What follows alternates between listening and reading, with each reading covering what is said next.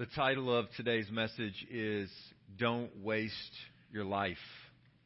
It's the title of a book that I read recently, and we've been working on getting some books for River as he begins to become a young man and enter different stages of life and things he'll encounter and hear. And so there's different books that we've been trying to encourage him to read, and so part of that is us reading them before. And so this was a book entitled that very thing, Don't Waste Your Life, written by John Piper. And the opening pages of the book, he tells a story about his father who was an evangelist. And he shares that his father would go places to place and preach, and that there was a village or a city, a place that he had gone at one point, and there was an older gentleman, a man who had been hardened to the gospel, that the church had been praying for many years. And that man actually showed up when John Piper's dad was there preaching, and to the amazement of all those in the congregation that night, he came forward. And the man began to repent and believe on Christ. But John Piper says that what stands out to him about this man's life was to hear his dad tell the story that as that man was down praying and crying out to God, he was saying these words, "I've wasted it. I've wasted it." As he talks throughout the book, there's just this moment in which this gripping idea that we do not want to waste our lives. That our lives are indeed a vapor that is quickly vanishing. That we are flowers that are here today and gone tomorrow. Hearing the Word of God, teaching us to number our days. That our lives are short. And I think this today from this text in John chapter 12, it's a real warning. A real warning to all of us that it is a possibility that you can in fact waste your life. You can waste it. Living for pleasures and riches and treasures and the desires, and only come to the end of your life and look down and realize, I've wasted it. I've wasted it. This past week, it was Wednesday at lunch, and Emily and I were sitting around the table, and I was just looking out the window, and I was just talking about all the things that we love and treasure about here. And just talking about the struggles in my heart to walk away. And I said, but what am I going to do on that day? Am I going to stand before Christ and say, I love my home more than you? There's no argument to make before the one who has given his very life. And we sang it earlier. There's no greater love than this. It's your mercy. Like you gave all for me. Lord, how can I not in return surrender whatever you desire from me? And so today, from John chapter 12, verses 20 to 26, we hear the warning, don't waste your life. And what we find out is this truth, is that we save our lives by losing them. We save our lives by losing them. The passage is going to sound familiar. It was, in fact, the very words that I began with last week, but I just read them and made no comment. And again, they've just been wrestling in my soul and the soul of our family. And I really think for this church that this is just too major to pass up. So if you'll turn with me to John chapter 12. And as you make your way there, you need to realize what John 12 finds its place. For the first 11 chapters, John has continually been bringing forth these signs saying that Jesus is in fact the Messiah, that He heals the lame or the blind, right? He turns water into wine. He walks on the water, like all of these signs to say who He was. And then climactically, chapter 11 comes when He raises Lazarus from the dead. And then, from this chapter on, chapter 13, He washes the disciples' feet on that Thursday night, and then it will tread toward the cross in those final few hours of Jesus' earthly life.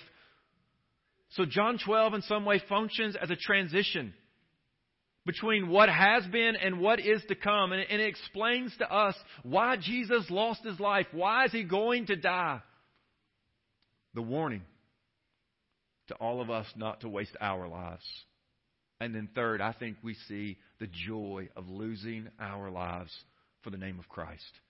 So look at me if you would. John chapter 12, beginning in verse 20, hearing this first truth. Jesus loses His life that we might be saved. Jesus gives up His life. Right? You just sang it. No greater love than this. That His mercy and His grace might be poured out on us because He satisfies the judgment and wrath of God as our substitute. Pick up the wood, verse 20 of John chapter 12. It says, now among those who went up to worship at the feast, right, the feast of Passover, were some Greeks. So these came to Philip, who was from Bethsaida in Galilee, and asked him, Sir, we wish to see Jesus. Philip went and told Andrew, and Andrew and Philip went and told Jesus. Now, it's interesting, right? You may be wondering what's going on here.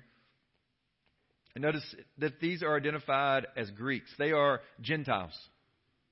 Now, what's interesting is that John isn't just haphazardly inserting this story here as if it's insignificant. Like, why put these guys in here? Well, because chapter 11 just finished with the Jewish leaders, the religious leaders of Jesus' day, the people who knew the Old Testament in and out, and it says that they're plotting to kill Jesus. Because why? Because all these people are going and seeing, he just raised Lazarus from the dead. It's undeniable. The word is out on the street, and people are clamoring to him saying, could he be the Messiah? Is this the King? Will he finally deliver us?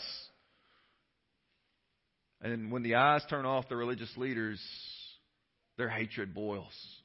And so now John inserts and shares this story to say to us that there's these other guys who show up.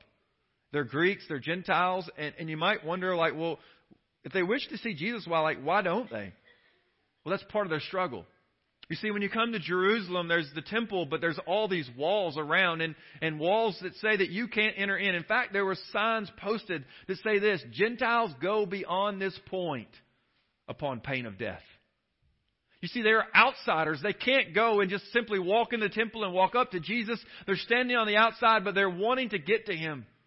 And it's these outsiders that hear about the glory of God being proclaimed through the scandal of the cross. Because this is what Jesus answers in verse 23. And Jesus answered them, the hour has come for the Son of Man to be glorified. Truly, truly, I say to you, unless a grain of wheat falls into the earth and dies, it remains alone. But if it dies, it bears much fruit. Whoever loves his life loses it, and whoever hates his life in this world will keep it for eternal life. If anyone serves me, he must follow me, and where I am, there will my servant be also. If anyone serves me, the Father will honor him. Notice what Jesus says again back in verse 23. He says, the hour has come. And notice what he says here. He identifies himself as the Son of Man. This is the promise from the prophet Daniel. Daniel chapter 7. That this great kingly figure is going to come to the presence of God Almighty and sit on the throne next to Him. And everyone's going to worship Him. Jesus saying, I'm here. I'm the Son of Man that Daniel spoke of. It's me here in the flesh. And what makes this statement so scandalous, right, is the fact that Jesus is saying, listen, guys, I'm going to die. I'm going to give my life. The Son of Man, right? That's what's mind-boggling, is the Son of Man is going to give His life. And it's not just for Jewish insiders, no. It's for Greeks and Gentiles and all the outsiders.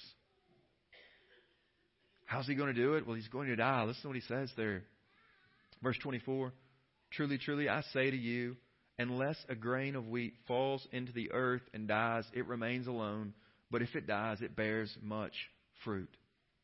That's the call, right? That Jesus is identifying Himself as this grain of wheat, and He uses this imagery of falling into the earth and dying. As with the seed is being planted and it's going to burst forth and bring forth the fruit. Jesus is saying, listen, He's going to give His life for outsiders. Gentiles who weren't allowed anywhere close to the presence of God in the temple. Jesus is going to say, I'm going to give my life that you outsiders might become insiders. This is the mercy of God towards you. Jesus is loving His life in the place of condemned sinners. He's losing His life there, dying on the cross. We hear what Apostle Paul say to us in Romans chapter 5. He says, listen, for a good man, someone might die, but nobody dies for their enemies. Nobody dies for their enemies. I mean, who takes on the judgment of holy God for those who are His enemies, who hate Him and despise Him and reject Him? And the Bible's answer is that person is Jesus. He's the one who dies in our place, who falls to the earth and dies for us. But maybe you're wondering why. Why does He go to die? Why would He be willing to lose His life? Look what He says. It's interesting. Unpack here in verse 24. Truly, truly, I say to you, unless a grain of wheat falls into the earth and dies, what's Jesus say? It remains alone. That's the tension. It remains alone. Jesus says that if I don't die,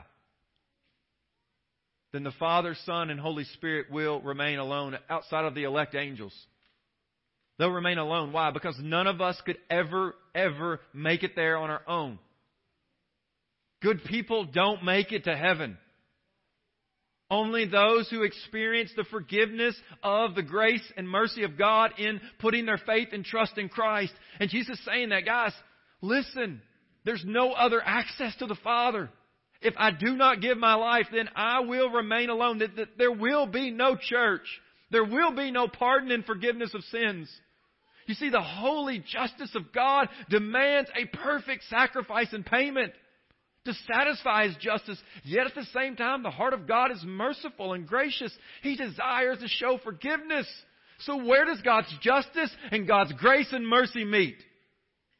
At the cross, with the Son of God dying in our place. You see, Jesus says that unless He falls into the earth and dies, He will remain alone. You see, this in itself sounds the alarm of how serious our sin is against the holy God. It says that we aren't simply victims, but in fact, we are offenders. And the truth is, we can do nothing to atone for that, but that's why Christ comes. Truly, truly, I say to you, unless a grain of wheat falls in the earth and dies, it remains alone. But listen to this. But if it dies. But if it dies. But if Christ dies, listen to what happens. It bears much fruit. It's this hope of the gospel. It's all those who are going to see His glory, right? That's what He says. Listen, the hour has come for the Son of Man to be glorified. Well, what is His glory? Is that He dies in the place of outsiders, of sinners, of rebels, of those who are in opposition to God and His Word and the truth of His holiness. And so Jesus says, listen, but if I die, in fact, when I die, there will be much fruit. But that calls all of us to become vulnerable, doesn't it? I mean, this very truth that Jesus says, unless He dies, He remains alone. It says that we all must come now and acknowledge that we're actually in need of someone else to save us. That we can't do it on our own. That we're weak and we're unable to save ourselves or to satisfy God. It's a place of humility, of coming to have to admit that you're actually weak, that you need mercy. You see, unless we see Christ giving up His life for us, we'll never be moved to give our lives up in return. This is why I'm laboring this morning to show you the beauty of your Savior, that your heart would be stirred toward Him, that you would see His love toward you displayed fully, His glory made known in His death in your place on the cross. It's a scandalous thing. But Jesus is here saying, look at me, come to me, center your life upon me. I am worthy of your love and your admiration. Yes, I am worthy of even your own life. My guess is that many of you have probably found yourself at some point at the art show at the primary school. Right? And so, again, it's where each year the kids come and you're able to come into school and you're able to see all the things they have done throughout the year. And just imagine with me for a moment that you show up at the art show and you're walking down the hallway following your child or grandchild or niece or nephew or cousin or whomever you're with there. And your eyes are just transfixed upon the floor and you're like, man, this is a beautiful white floor. And look at that ceiling tile. Man, that is aesthetically pleasing. Can you imagine that mindset? Why? Because the kiddos are running saying, Mom, Dad, look what I did. Look what I did here. Isn't that the reason why we're there? We ooh and ah over like saying, man, guys, I can't believe it. But that's the purpose of the art show, isn't it? The purpose of the art show is not to look at the floor or the ceiling, but to treasure what those that we love have created. You see, in so much greater way, Jesus is saying to us, guys, don't waste your life by looking at all the things of this world and miss what's most valuable, what's most beautiful. It's me giving my life for you. It's the good news of the gospel. You see, the truth is we leave the art show joyful. Why? Because we cherish the artist. How much more so do we find ourselves, as we treasure what Christ has done for us, living a life of joy and freedom and hope, sharing that love with others? You see, the world, it has all kinds of different other philosophies and religions about the way home, but Jesus is really clear that unless He dies, He will remain alone. There is no other access to the Father. And so Jesus, in light of this clarity, says to us, guys, there's a danger. And the danger is that you and I might waste our lives. There's a danger. Jesus says that you can, in fact, waste your life. Listen to what He says, beginning in verse 24. Truly, truly, I say to you, unless a grain of wheat falls into the earth and dies, it remains alone. But if it dies, it bears much fruit. Whoever loves his life in this world, whoever loves his life in this world, look what He says, he loses it. And whoever hates his life in this world will keep it for eternal life. Jesus says that if you love your life, right? So look what He says here. If you love it, you actually end up losing it. Now, this losing, what does that mean? Well, look what He says further here. He talks about those who are hating their life. They're denying themselves, and they're treasuring Christ. He says those are the ones who are going to keep it for eternal life. So this losing must describe eternal losing of our lives. Forever suffering God's judgment. Now, we might ask, well, what does Jesus even mean here when He talks about the fact that we are losing our lives? I think He answers that some back in verse 24. Listen what He says. Truly, truly, I say to you, unless a grain of wheat falls into the earth and dies, it remains alone. But if it dies, it bears much fruit. I think Jesus is saying to us that if we are refusing to come and die, that the truth is our lives will remain alone. They will, in other words, not do what He's just talked about here. They won't bear fruit. We will fail to live for the reason why we were created. Last night we were around the table and having some family worship, and right now we're in Exodus chapter 20 and making our way through the Ten Commandments, and we were talking about things that the boys might be tempted to lie about. And I said, do you realize the seriousness? It's not just simply that we have commands that God says don't lie. Do you realize why it's so serious that we lie? And they're like, well, I don't know. I said, because we are God's image bearers. So when you and I lie, we are imaging God to the world, saying to everyone, the Creator's a liar. That's why this is such high treason. You uniquely are created in the image of God. And so when you and I lie, we are saying something about our Creator. We are imaging Him to the world. That's why our sin is so serious and so heinous. And so Jesus says, listen, those who refuse to come to me and die, to give up their lives, instead, they love it. It says, yes, you know what's going to happen? They're going to remain alone. They'll never bear fruit. It's the story of the prodigal. You see, in Luke chapter 15, there's this younger son who goes to his father and says, Dad, listen, I wish you were already dead, because if you were already dead, I would have my inheritance. Give it to me now.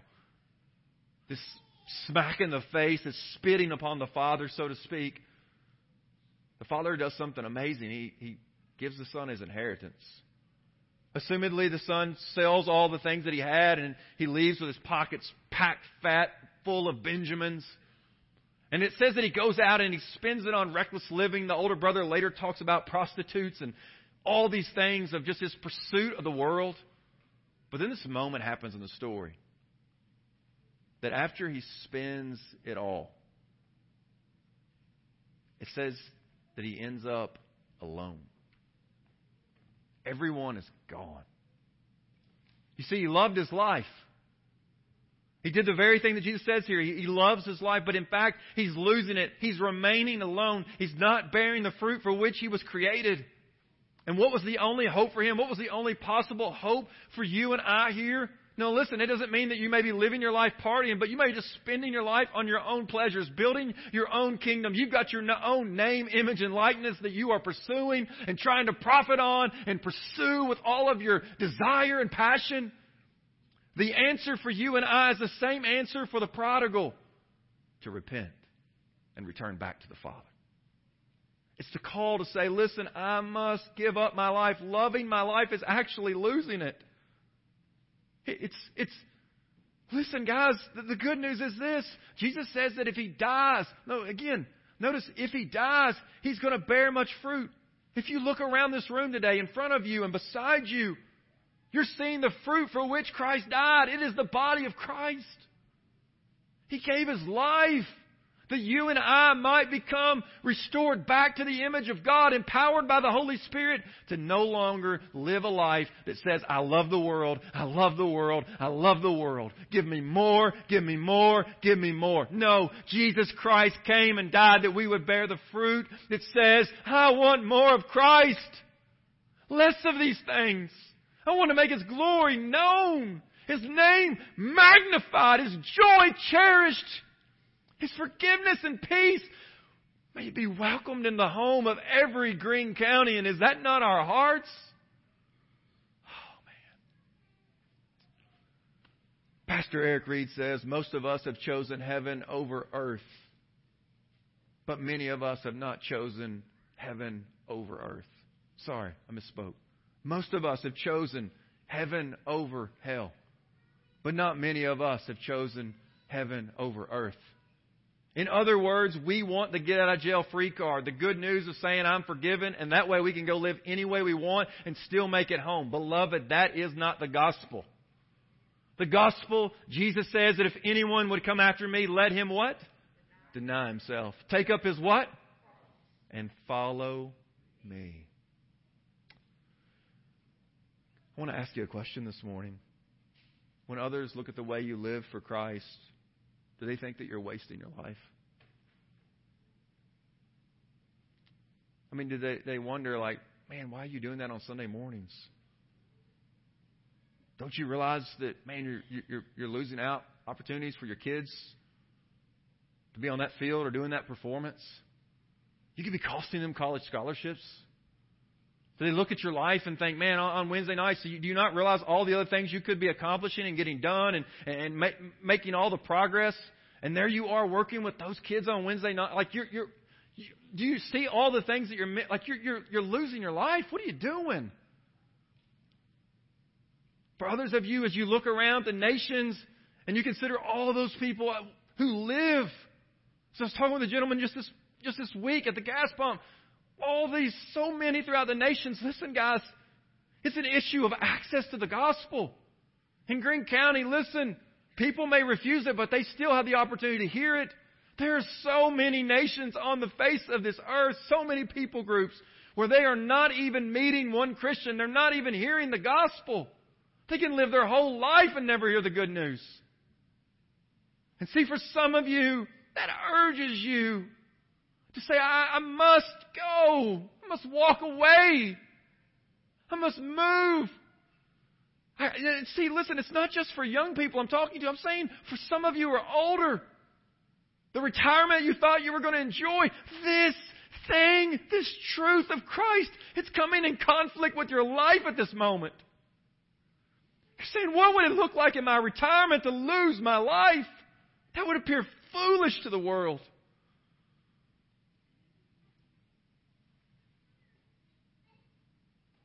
And Jesus knows that. He knows that. And that's why He speaks of those truths, that the way unto Him is narrow and only a few will find it. You see, this way of life that Jesus calls us is not easy. It's in fact the Apostle Paul in Acts chapter 21, where this prophet is warning and telling him that danger awaits. And Paul responds in verse 13, it's the church who's struggling. The church is struggling with Paul. And Paul says, why are you weeping and breaking my heart? I am ready not only to be in prison, but to die in Jerusalem. Why, Paul? He says, for the name of the Lord Jesus. You see, Paul had already, guess what? You know why Paul was not worried about death? It's because he had already died. Galatians 2:20, I have been crucified with Christ and I no longer live, Paul says. Paul was willing to give up his life. Why? Because the name of Christ was worth it. It was a month or so ago at night, and we were there with our kiddos. We try. We don't get it successful every night, but we often try it at times before bed just to sit down as a family and just just read. And we were reading recently the story of Dietrich Bonhoeffer. I don't know if you know the story of Dietrich Bonhoeffer, but he was a German, a pastor, who was a part of the Protestant resistance movement, who opposed what the Nazis were doing to the Jews. And as a preacher of the gospel and teacher, he was out sharing that. And he was captured. He was put in a concentration camp. And at the age of 39, Dietrich Bonhoeffer was hung. And we might think to Dietrich Bonhoeffer, listen, if you had just been a little quieter, you could have kept preaching and teaching. If you didn't hold so fast to the gospel truth, you could have kept your life. Just think of all the other good things you could have done. And in his book, The Cost of Discipleship, I don't know if you read it or not, Dietrich Bonhoeffer, The Cost of Discipleship, listen to what he says. The cross is not the terrible end to an otherwise God-fearing and happy life, but it meets us at the beginning of our communion with Christ. And listen to what he says here. This is probably the statement that echoes so richly from the book. When Christ calls a man, he bids him come and die. When Christ calls a woman, he bids her come and die. You see, the reality is we can flee death and discomforts in this world that we might live longer, and we indeed might, and we might even appear happier. But beloved, look at our Savior. He calls us to come and die, to lay down our lives for the good of others.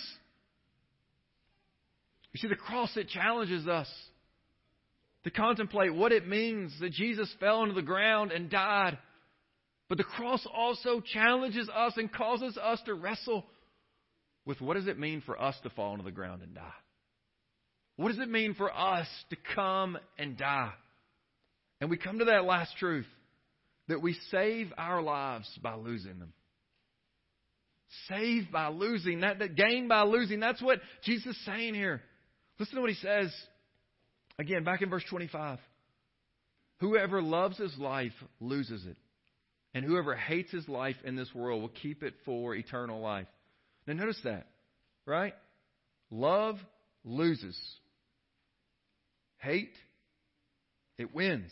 Right? That's upside down. Like, nobody thinks that way. Nobody thinks love loses and hate wins. Why? Because it's an upside down kingdom.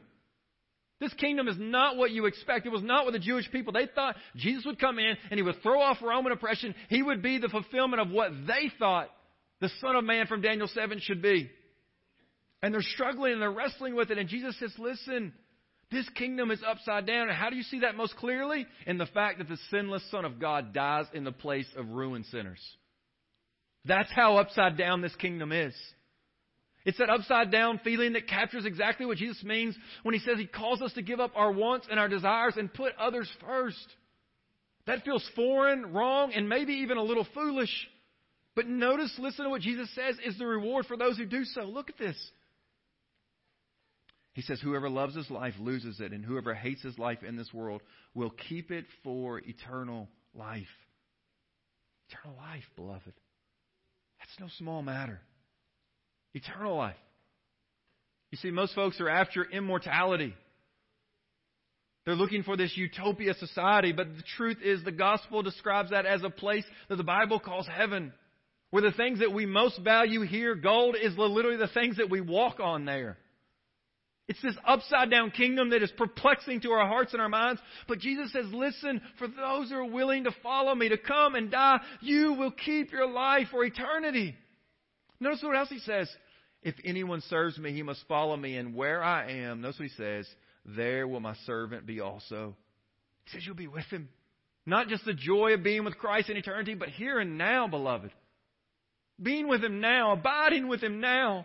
Knowing the truth that in this world you'll have trouble, but take heart, I've overcome the world. Promises that never will I leave you, never will I forsake you. Beloved, today, for those of you who are in Christ, treasure that you are not alone.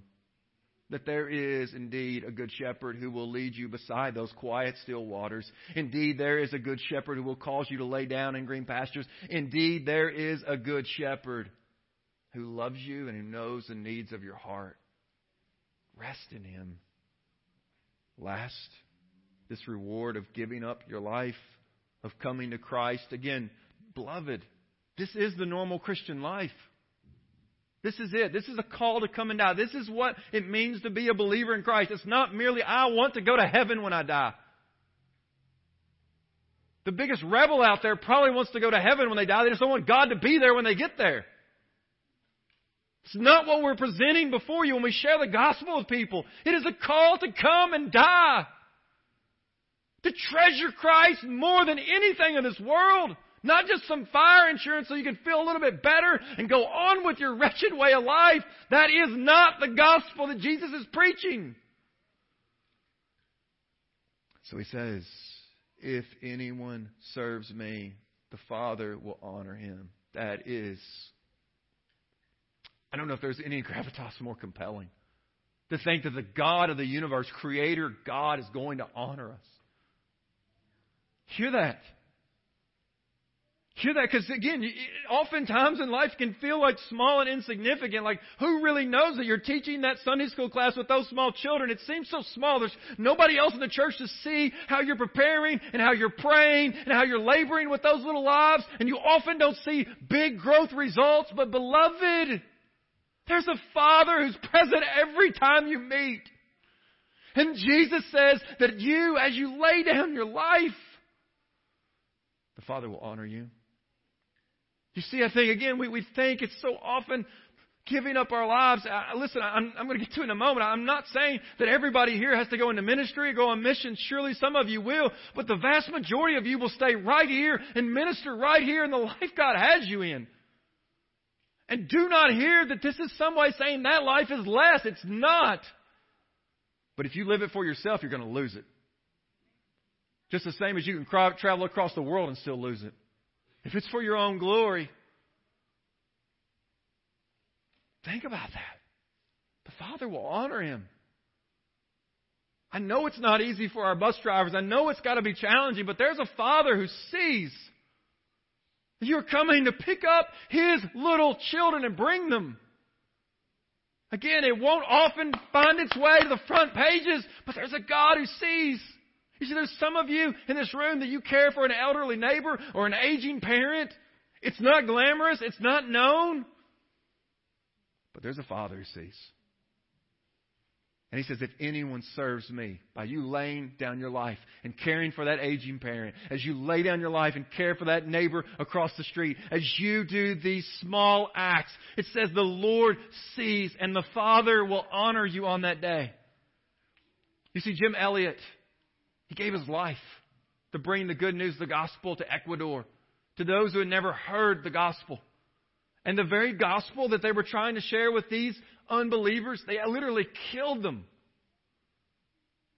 And you might think, man, Jim Elliot, dude, you wasted your life, your wife and your kids. Look at all that you guys left behind. But Jim Elliot said this epic statement. He is no fool who gives up what he cannot keep to earn what he cannot lose. Hear it again. He is no fool who gives up what he cannot keep of this world to earn what he could never lose. It appears foolish to risk his life that way. But he knows, listen, there's eternal life coming.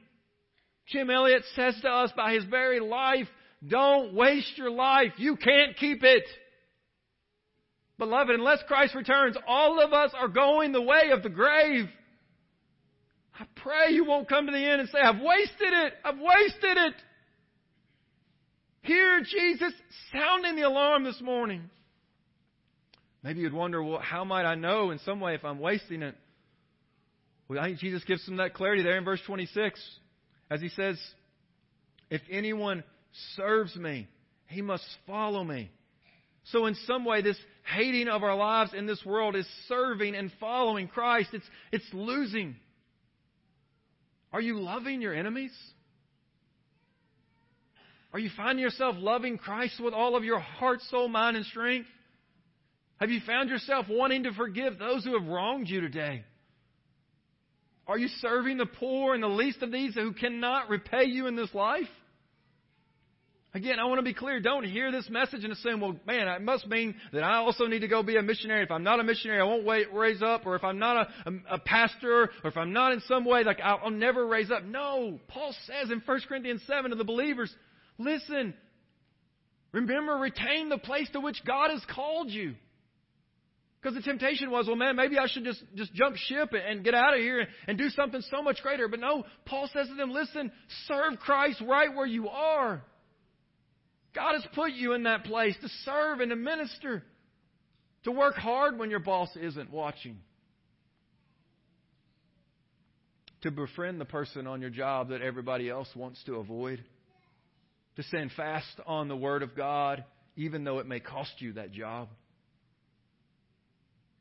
to demonstrate to others around you that the mighty dollar is not what moves your heart and sets your course. In fact, day by day, year after year, in the same place, with many of those same people, as Eugene Peterson says, it's long obedience in the same direction. As you pray with those on your job and around you that are hurting, as I hear some of you sharing Scripture with others around you, as you love them at the cost of your own convenience, listen, you are dying to yourself. You are giving up your life. And beloved, that honors and glorifies the Lord. Stay the course. To the unbeliever today, do not miss out on the words that we began with, the story of that older man who came to the end. Yes, praise God that he came to Christ. Hallelujah.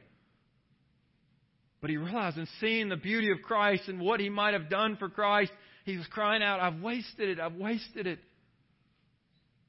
Unbeliever, I compel you today. Riches and accomplishments and earthly pleasures, those are hollow dreams. They'll never satisfy. Today I pray that you hear the good news of this gospel. See the Son of God dying for you and realize there's a God who loves you in the midst of while you're wasting your life. There's a God who died for you. As you wrestle with the idea, surely there's something more. Am I wasting my life? Yes! There's something so much more. It is the love of Christ towards you. Today, would you hear it and believe? Would you accept His forgiveness to be free and forgiven? It's a call, though, to come and die. And it's a call to the church to realize that if we are to treasure Christ, beloved, that it is a call to come and die in our marriages, in our homes, and our jobs, in this community, within these church walls. The truth is, we can sing the songs and we can amen the sermons and the verses, and yet so often live like we have not been called to come and die. Beloved, hear the gospel. Jesus says, if you love your life, you will lose it. You'll waste it. But if you hear His call and you come and die, Jesus says that you will keep it for eternal life. C.T. Studd, the great British athlete, cricket player, who was a missionary to China, India, and Africa, said those words, only one life, which will soon be past. Only what's done for Christ will last. GBC, we only have one life. By God's grace, let us not waste it. Let us give ourselves for this community and for the nations. Would you pray with me? Father, in the strong name of Jesus Christ, we thank you that we could hear your word this morning. Hear the urgency, Lord, to give up our lives, to lay down our lives for others. Father, I pray now for empowerment from your Holy Spirit, that marriages will be transformed as they leave this place, as spouses lay down their lives for one another. Reconciliation between parents and children, as there is a spirit of humility, of denying ourselves and considering the other more important. Father, I pray for forgiveness and reconciliation in this church of those who may be divided, Lord, that they would lay down their lives this morning. They would not walk out these doors divided. For Christ Himself prayed that we might be one. Oh, Lord, I pray, God, today, thanking you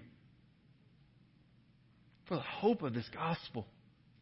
May you stir hearts and minds to give up our lives, that we could love the people of Greene County, that we could share the gospel more faithfully. Oh God, that we could go more urgently, that we could sacrifice greater. Thank you, Lord, that we don't have to be deceived, that we can know the truth and the warning to not waste our lives. So, Lord, in response, may we come and bow before your Son, Jesus, that we might truly live. I pray for grace, God, upon my soul and the souls of all those in this room, that we might cherish coming and dying. I pray it in Jesus' name, Lord. Amen.